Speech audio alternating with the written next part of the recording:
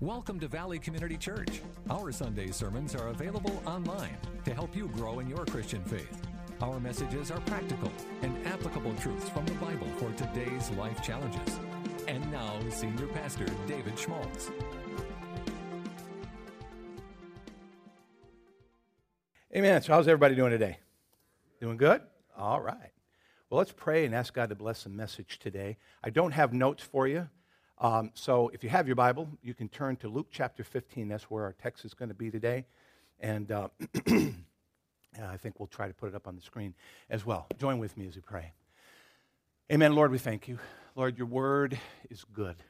It's awesome. Lord, every time we dig in, Lord, every time we read, Lord, we feel, Lord, your mighty hand, Lord, your wisdom and truth. Lord, sift us. Lord, it's like the winnowing our heart once again. Lord, you throw our heart into the air and the chaff of your spirit, or the chaff of our heart is blown away by the wind of your spirit. Lord, you do it gently. Lord, you do it with love and grace, your mercy.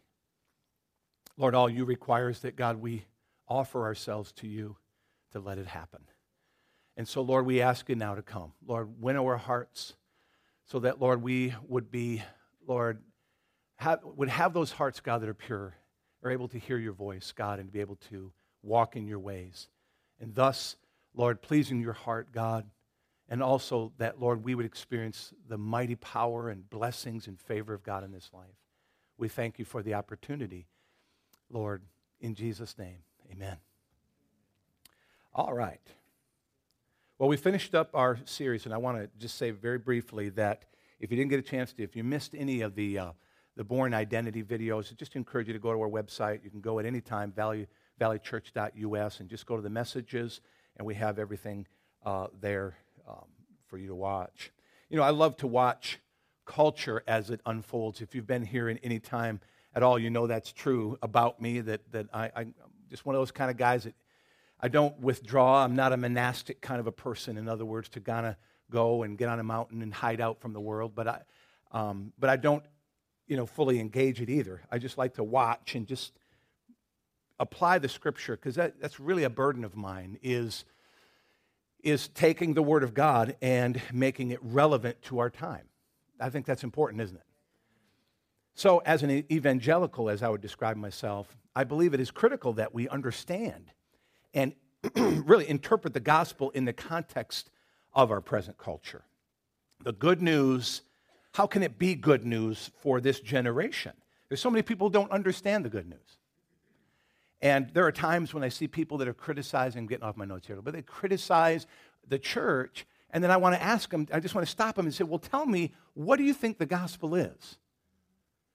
And explain it to me. Because what you will find is 99% of the time, they don't know what the gospel is. I mean, how can it be good news if you don't know what the good news is? I mean, to them, it's probably bad news. That ain't good news if it's bad news, right? So I'm also a fan of history, as you know, and I think most are bored out of their minds with history. And one might say, why worry about the past? What's the point? And I only want to know, essentially what's happening today and what's happening now. And, I understand this sentiment, I do. But history is a great teacher. And we look at others' mistakes and successes, and we try to learn from them. I don't believe it's a good idea for us to get hung up on history either, and to say that once, if something happened in the past, it will definitely happen again. Yet we know that it does. And as it says, is those who don't study history or understand history are doomed to what? Repeat it. That's exactly right. Well done. You get an A for today. We use words like conservative and liberal. You guys get bonus stuff today. And I wonder sometimes if people really understand what these categories mean when they throw it around out there. Essentially, and from what I understand, to be conservative means that you're trusting of the status quo.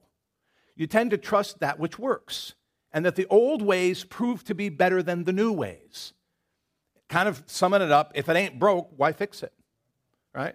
A liberal mindset, the way I understand it, tends toward the belief that there should not be any absolutes, and that old ways can often be improved upon with new methods.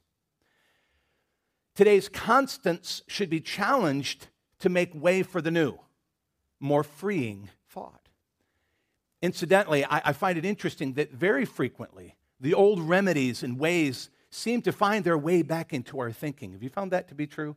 It's just like we go all over the world to try to, find a new health remedy or something that works for our bodies and to make us healthy. And it's fine. And believe me, I'm watching this stuff. That they've been all the way around, their elbow to get back to their hand to find that the old way's still good. Honey and vinegar for a cough. Or you could go out there and buy $20 worth of things. Or, you know what I'm saying? You get my drift here? That sometimes those old ways just seem to, it's like somebody went before us and they figured something out and we've determined that we're just determined to make something better. And I think there's some truth in that. I think progress is a good idea, or we wouldn't have computers and things like that. Thank you so much, Tim. But these things often find their way back into our thinking, and they're good.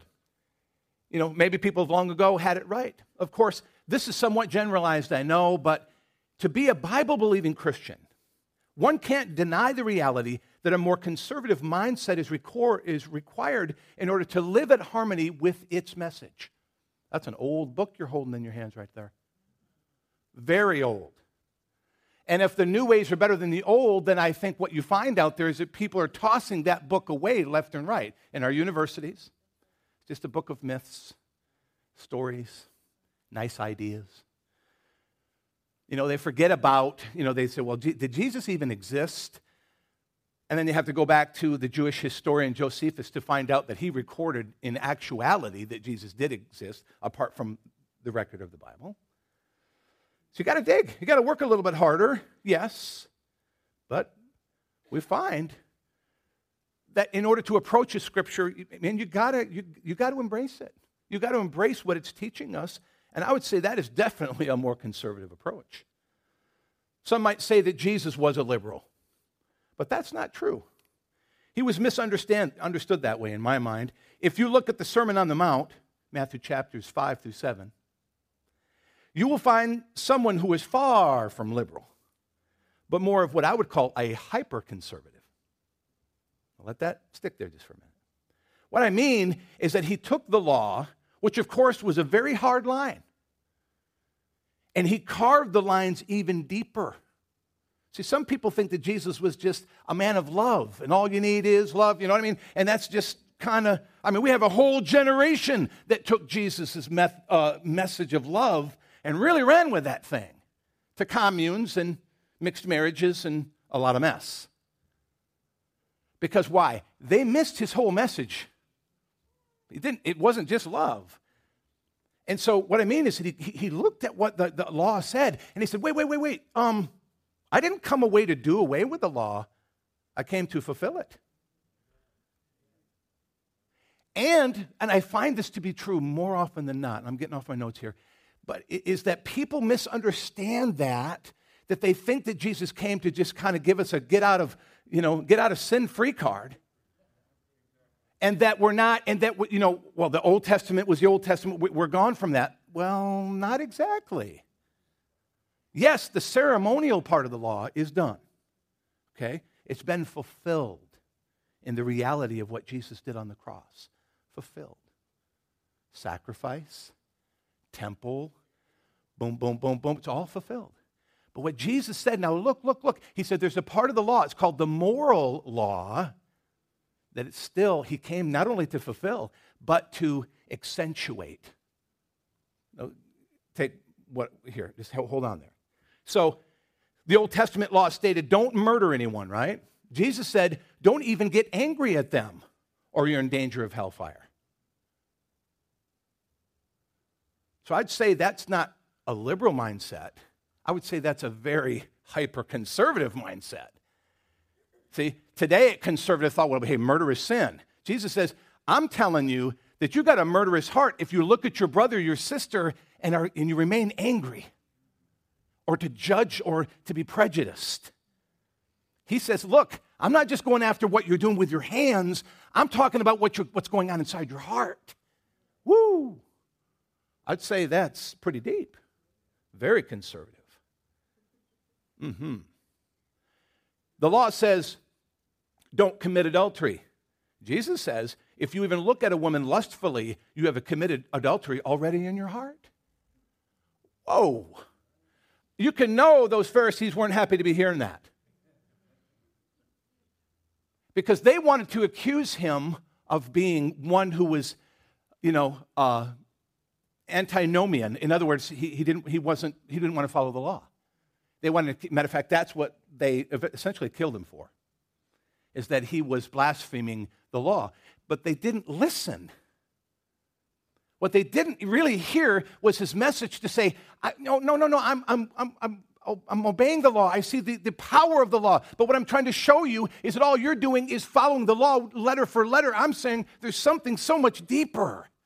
And it's what's going on inside your heart that Jesus really pointed out, which makes him so powerful, which made him cut through the religiosity, the legality, the asceticism that we're so tempted to walk in as believers. But I hope you're catching my point here. Jesus brought the law home to bear to the people of the earth to show them that they were desperately in need of a Savior. See, he brought it even harder. What he wanted to do was expose our broken, dirty, black heart. And then to show the life that could come. That if we gave our lives to Jesus and we let the blood of Christ wash us, and if we accepted him as our Savior, we recognize that we desperately are lost, then he could come and be our Savior. So, see, what I'm shooting for here is that you will understand that Jesus is not only our Savior, but he is our teacher, our philosopher, our frame of reference. What he taught is our life, our example, our pattern for this life. To be called a Christian means that you espouse, that you subscribe to the teachings of Jesus himself, and that you're willing and you are ready to follow the ways of Christ, to follow him. Isn't that what he said? Follow me. And so I really feel like this message needs to be brought to bear in our generation, because I think we're losing a little bit of a cultural war here. And I think we as Christians are getting caught up in it, and I think the time is coming very, very clearly when we're going to have to decide. Now I'm going to turn a big turn on you here, set you up here. I know you're a little, I've taken the tractor across the field of your heart. But what I'd like you to do now is to turn to Luke chapter 15, 11 through 32. And I want us to look at one of the parables of Jesus. And one of the messages, in addition to Jesus saying, look, you're broken, you're messed up, you all you're doing is following the letter of the law. I'm telling you, it goes so much deeper than that. Once he got him to that place, he said, now, let me show you something. It's almost like he was in the outer courts and just saying, you're not worthy to be here. But then there's a voice in the background and says, son, let him in. And so Jesus says, I want to show you my daddy. He wants to show us a heart that I think makes all the difference. It makes all the difference in this journey. In Luke chapter 15, can you guys bring that up for me on the screen? Okay.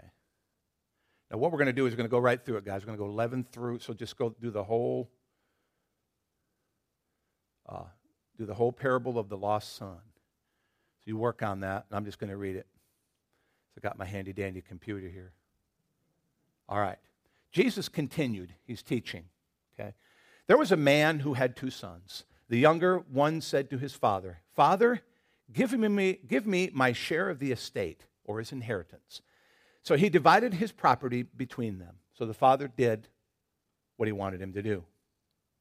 He demanded, and we know if you look into the Jewish history of that he was deserving of a portion. Normally that's not given until the father is close to death, but he demanded it right away. Not long after that, the younger son got together all he had and set off for a distant country, and there squandered his wealth in wild living. After he had spent everything, there was a severe famine in that whole country. Isn't that the way it usually works out? he was kind of hoping that, he could get a job and keep working. But he was set up, wasn't he? There was a famine. So he went and he hired himself out to a citizen of that country who sent him to his fields to feed pigs. What we know about that is he's a Jew, now he's working for Gentiles, and he's got, Jews and pigs not supposed to hang out. You can't eat him, but you're not even really supposed to be close to him. And here he's got a job doing what would be considered a very despicable thing. He longed to fill his stomach with the pods that the pigs were eating, but no one gave him anything. So obviously he wasn't making much money. Because when you don't prepare for the future, things can get pretty rough. See, when you assume or presume on the future doesn't always work out the way you'd planned. When he came to his senses, he said, "How many of my father's hired servants have food to spare? And here I am starving to death. I will set out and go back to my father and say to him, 'Father, I have sinned against heaven and against you, and I'm no longer worthy to be called your son, but make me like one of your hired servants.' So he got up and went to his father. But while he was still a way off, his father saw him and was filled with compassion for him. And he ran to his son, threw his arms wide open around him, and kissed him. The son said to him, 'Father, I've sinned against heaven and against you, and I'm no longer worthy to be called your son.'" So he's got it scripted, doesn't he? He'd already had prepared what he was going to say to his dad because he was fearful that he was going to be rejected. But look what he did. The father cuts him off. He can't finish the whole thing. But the father said to his servants, "Quick, bring the best robe and put it on him. Put a ring on his finger and sandals on his feet. Bring the fattened calf and kill it. Let's have a feast and celebrate. For this son of mine was dead and is alive again. He was lost and is found." So they began to celebrate. Now, I'm going to stop there. There's more to the story of the older brother and another part of the story. And I think sometimes people feel like it's all about that. And I think they miss it. Because really what I think this story is about the principle. I mean, the guy you don't hear as much about, and that is the daddy. It's about the father, see. See, Jesus was trying to communicate something that with his life and with his message, that over and over again, Jesus was trying to say, look, I've come to not only die for you, but I want to reintroduce you to the one who created you. So he's telling a story here that what we really have to do is fit ourselves right into it, right? That's what he's doing. He says, look, you're the prodigal son. And you're the one who ran from your daddy, and I'm here to tell you how he's going to treat you. The very last verse 31, he says, "My son," because the older brother is saying, "Look, I've been working hard, I've been doing this." Now, the older brother really represents the Jews. That was their message. "Look, when my kids come back, don't you argue with me about that. The truth is, they're mine, and you're going to be blessed because you have been faithful."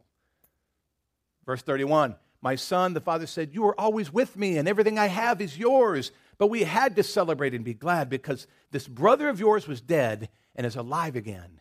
He was lost, and now he's found." See, Jesus shares this story so that we will all see how Jesus himself related to his father. And that is to get that human perspective, the concept of a father. See, that is such a huge step for you and me.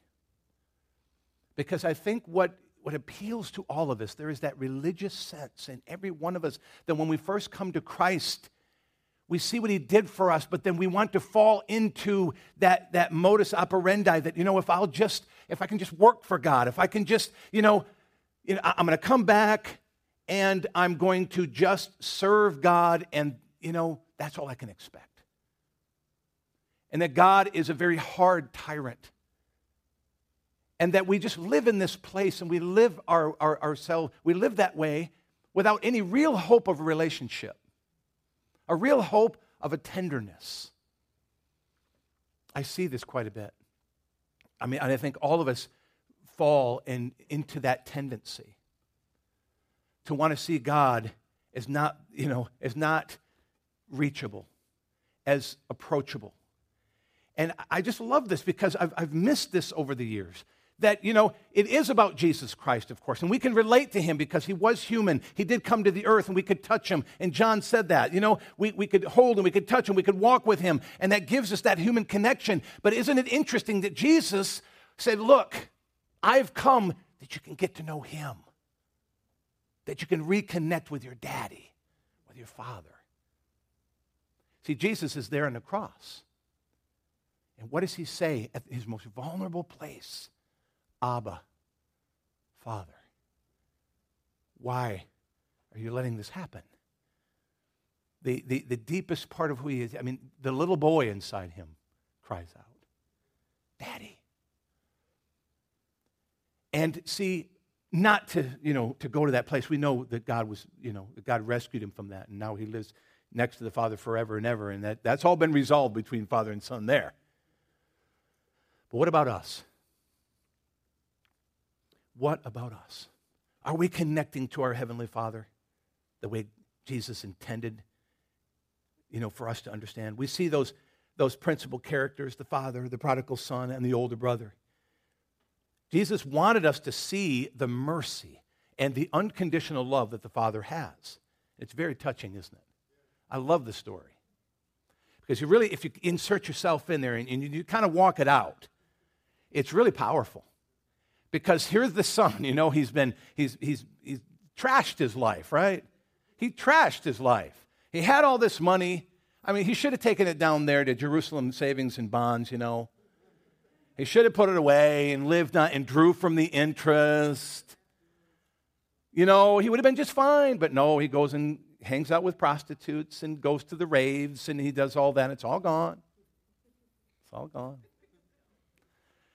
Got nothing. He goes to work in a despicable job. What that might be, I don't know. I dare even say, unless somebody has that kind of job here. But anyway, we won't touch that. But it was a bad job. Actually, I can think of one job.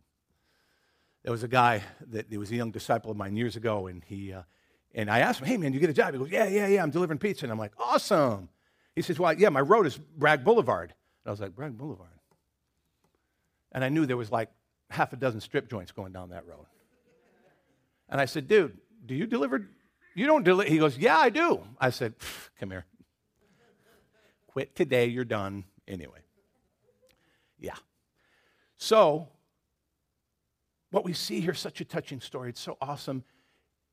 He comes back, he's desperate. He's going, I know he's starting to feel some of that guilt that here's my father. He's never done anything wrong to me. And even when I demanded, he gave it to me. At least I can go back to him. And he's wanting to crawl back. But what we see is the father. I just love this picture of him standing out there. And whether he hears that he's coming or that he's looking afar off and he sees and he wonders, it makes you wonder if there was an expectation, hoping that his son would eventually come home. And he's looking, he's like, oh, it's him. And just the father's heart to reach past how his son had abused him and take advantage of him. The demanding and the pushy, irreverent, heart of the son. But the daddy rises up. And Jesus is wanting us to see that. That's why he does that picture. That's why he has that illustration. You got to understand that Jesus' words are golden when they come out. He's not just saying this in passing. He's saying, listen, guys, I want you to get a snapshot of your Heavenly Father. That when you struggle and you mess up and when you make a mess of your life and you've demanded something from someone and you realize, and maybe you're a young person, you said your parents, they stink, they don't know what they're talking about, and you go on with your life only to just really mess up. And you're looking, for someone to have compassion on you. Someone. Jesus is saying, your Heavenly Father is always going to be there for you. He says, I'm bringing that message. I want you to see it. I want you to hear it. Because in the great context of what Jesus was going to do on the cross, that is wonderful, that is awesome, but beyond the cross is now relationship with your daddy. And if you're not there yet, if you're not on that way, then you haven't gotten past the cross. You haven't gotten past the cross. And some of you may still be there in the pig pen. I don't know. Just wishing somebody might rescue you from it. Knowing who you are, knowing what has happened for you, knowing even what your inheritance is, but still stuck there. See, we all have a little prodigal son in us, don't we? See, yes, that was a story, but you know, even Christians, we can make a little mess of our lives. And it's compartmentalized. Often there's a little bit of a prodigal in each and every one of us. We all, and this is what it looks like, we want to go off and do our own thing. We demand that God give us what we want. We come to God, we want to name it, claim it, gospel. We want everything to work out. We want our vending machine God. I put in my time, I serve him, I tithe, I do it, and then we wait. Come on, God, I'm ready for my big blessing. But what ends up happening when that blessing doesn't come in the time that we want it, we get angry, and we run off. We disappear. And that prodigal inside us, you know, gets more and more, embittered and struggle until we come to the end of ourselves. We sang that song this morning about surrender. And that's exactly what that young man had to do. Of course, his circumstances led him there. See, we all have it of that son, and we all tend to squander, not necessarily the riches that we've asked for, but we squander the grace. We squander the mercy. We squander the energy and the resources that he's given us. But even after that, the image of the Father is waiting and ready to receive us. See, Jesus knew that. See, that's the most powerful thing about the gospel, the most powerful thing about who Jesus is. I mean, gosh, wouldn't that have been something to hang around with Jesus, knowing he knows every thought that's going through your mind? I mean, wouldn't that kind of be a little unnerving? You know, you're just sitting there, man, I'm getting a little bored. Jesus looks at you. Oh.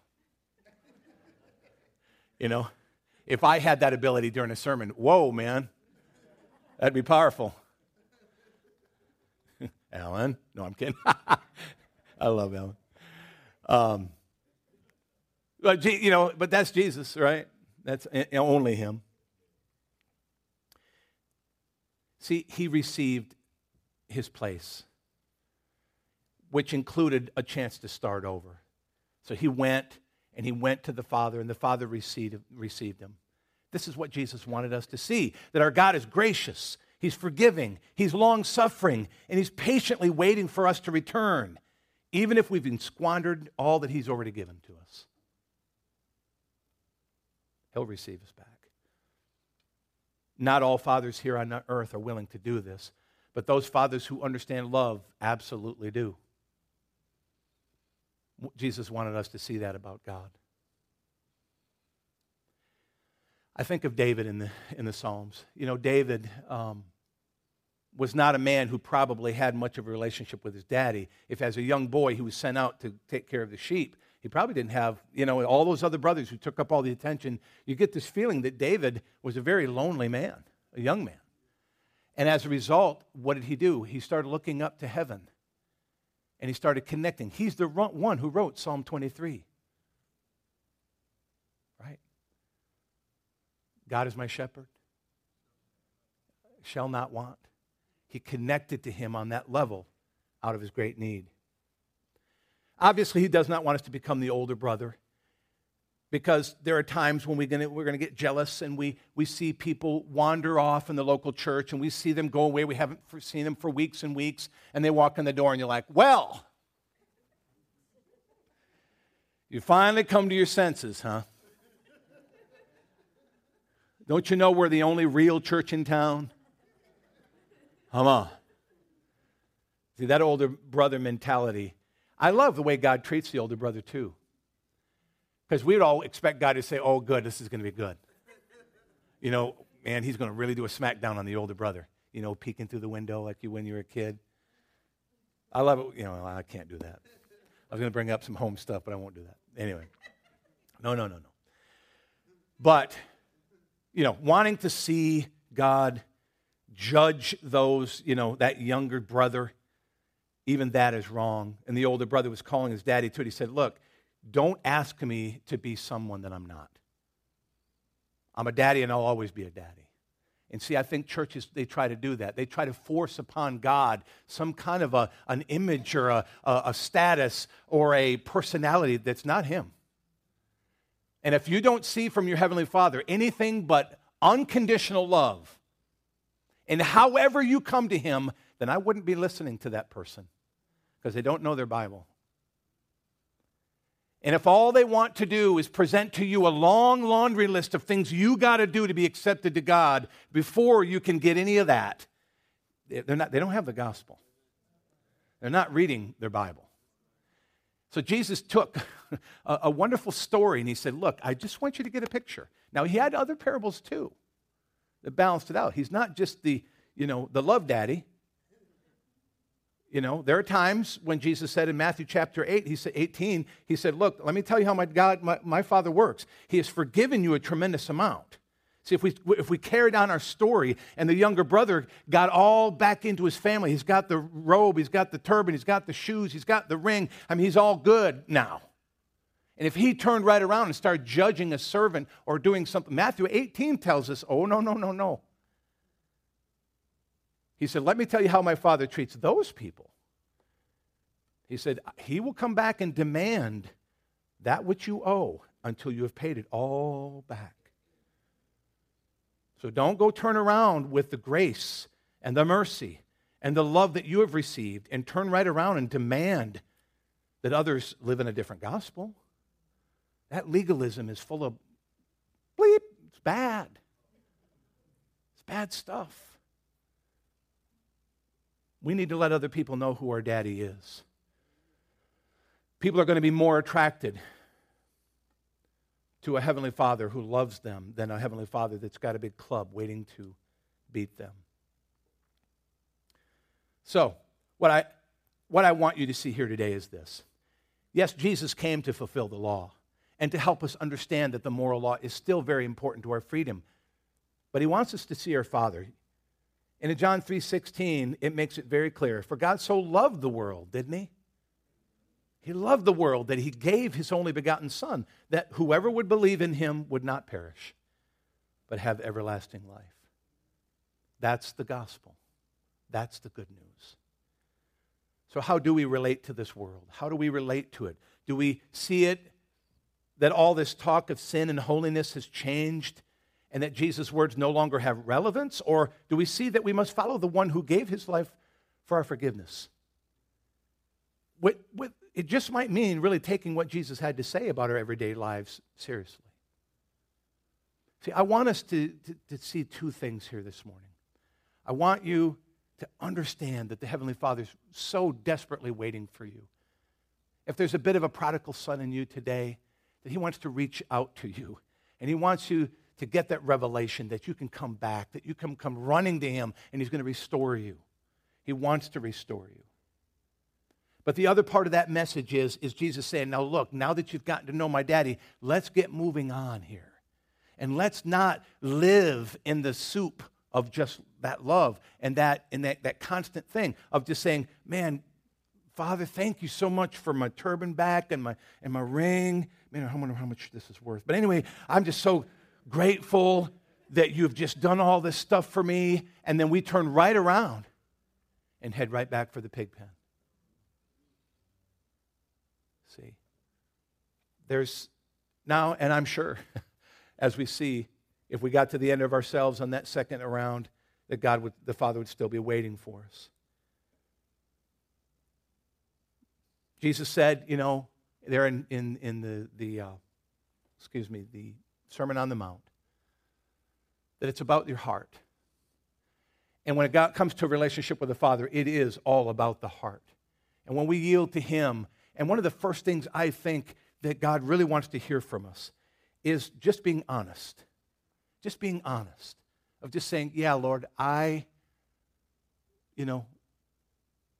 understand your grace. I understand your mercy. I understand now that I have run from you and that your unconditional love should have satisfied me. And so forgive me. And God is so ready to receive us back. He's ready to help us to start walking in the honor, in the place that a son should have. rather than living among the pigs and not having much. See, our generation has to learn that all over again. Because as a whole generation of young people, they're running from God. And they're going to find out very quickly, as every generation does, that you can't live without Him. The good news is, though, they can come back. And He will receive them. Amen?